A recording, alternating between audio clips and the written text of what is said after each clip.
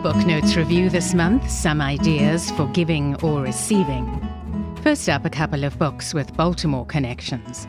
The Baltimore-Washington area author and professor of the humanities at Johns Hopkins University, Alice McDermott, is out with an instant New York Times bestseller, Absolution.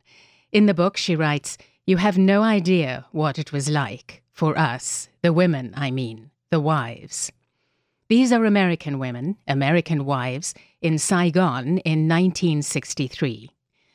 The book centers on two women in particular, Tricia, a shy newlywed, and Charlene, a practiced corporate spouse, and their reflections 60 years later on a time when their well-intentioned actions had unintended consequences, paralleled in the consequences that followed America's tragic interference in Southeast Asia.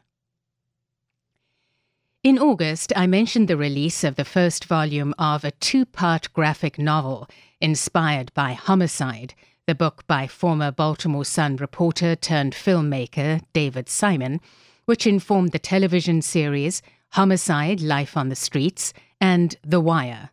The second volume of this graphic novel duology, illustrated by Philippe Squazzoni, is now out, concluding the series.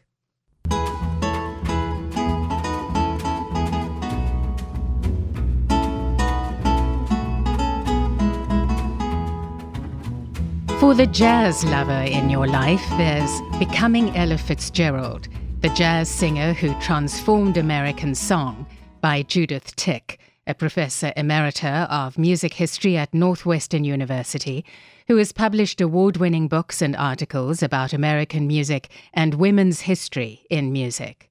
In this first major biography since Fitzgerald's death in 1996, the historian brings new research to both Fitzgerald's experiences of racial discrimination and her struggles with the narrow models of black and white femininity, and her groundbreaking work as a female band leader and her revolutionary fusion of a black vocal aesthetic, jazz improvisation, and popular repertoire.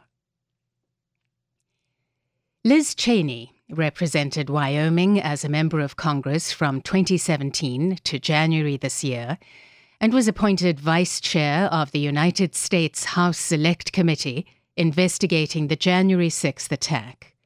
Formerly, she worked in the State Department during the George W. Bush and George H.W. Bush administrations, and she is currently a professor of practice at the University of Virginia Center for Politics. This month, she's publishing Oath and Honor, a memoir and a warning. Her book offers a first-hand account of the January 6, 2021 insurrection from inside the halls of Congress and her work on the Congressional Select Committee investigation into how it happened. And it describes those whose actions preserved the U.S. constitutional framework and the risks she believes the country still faces.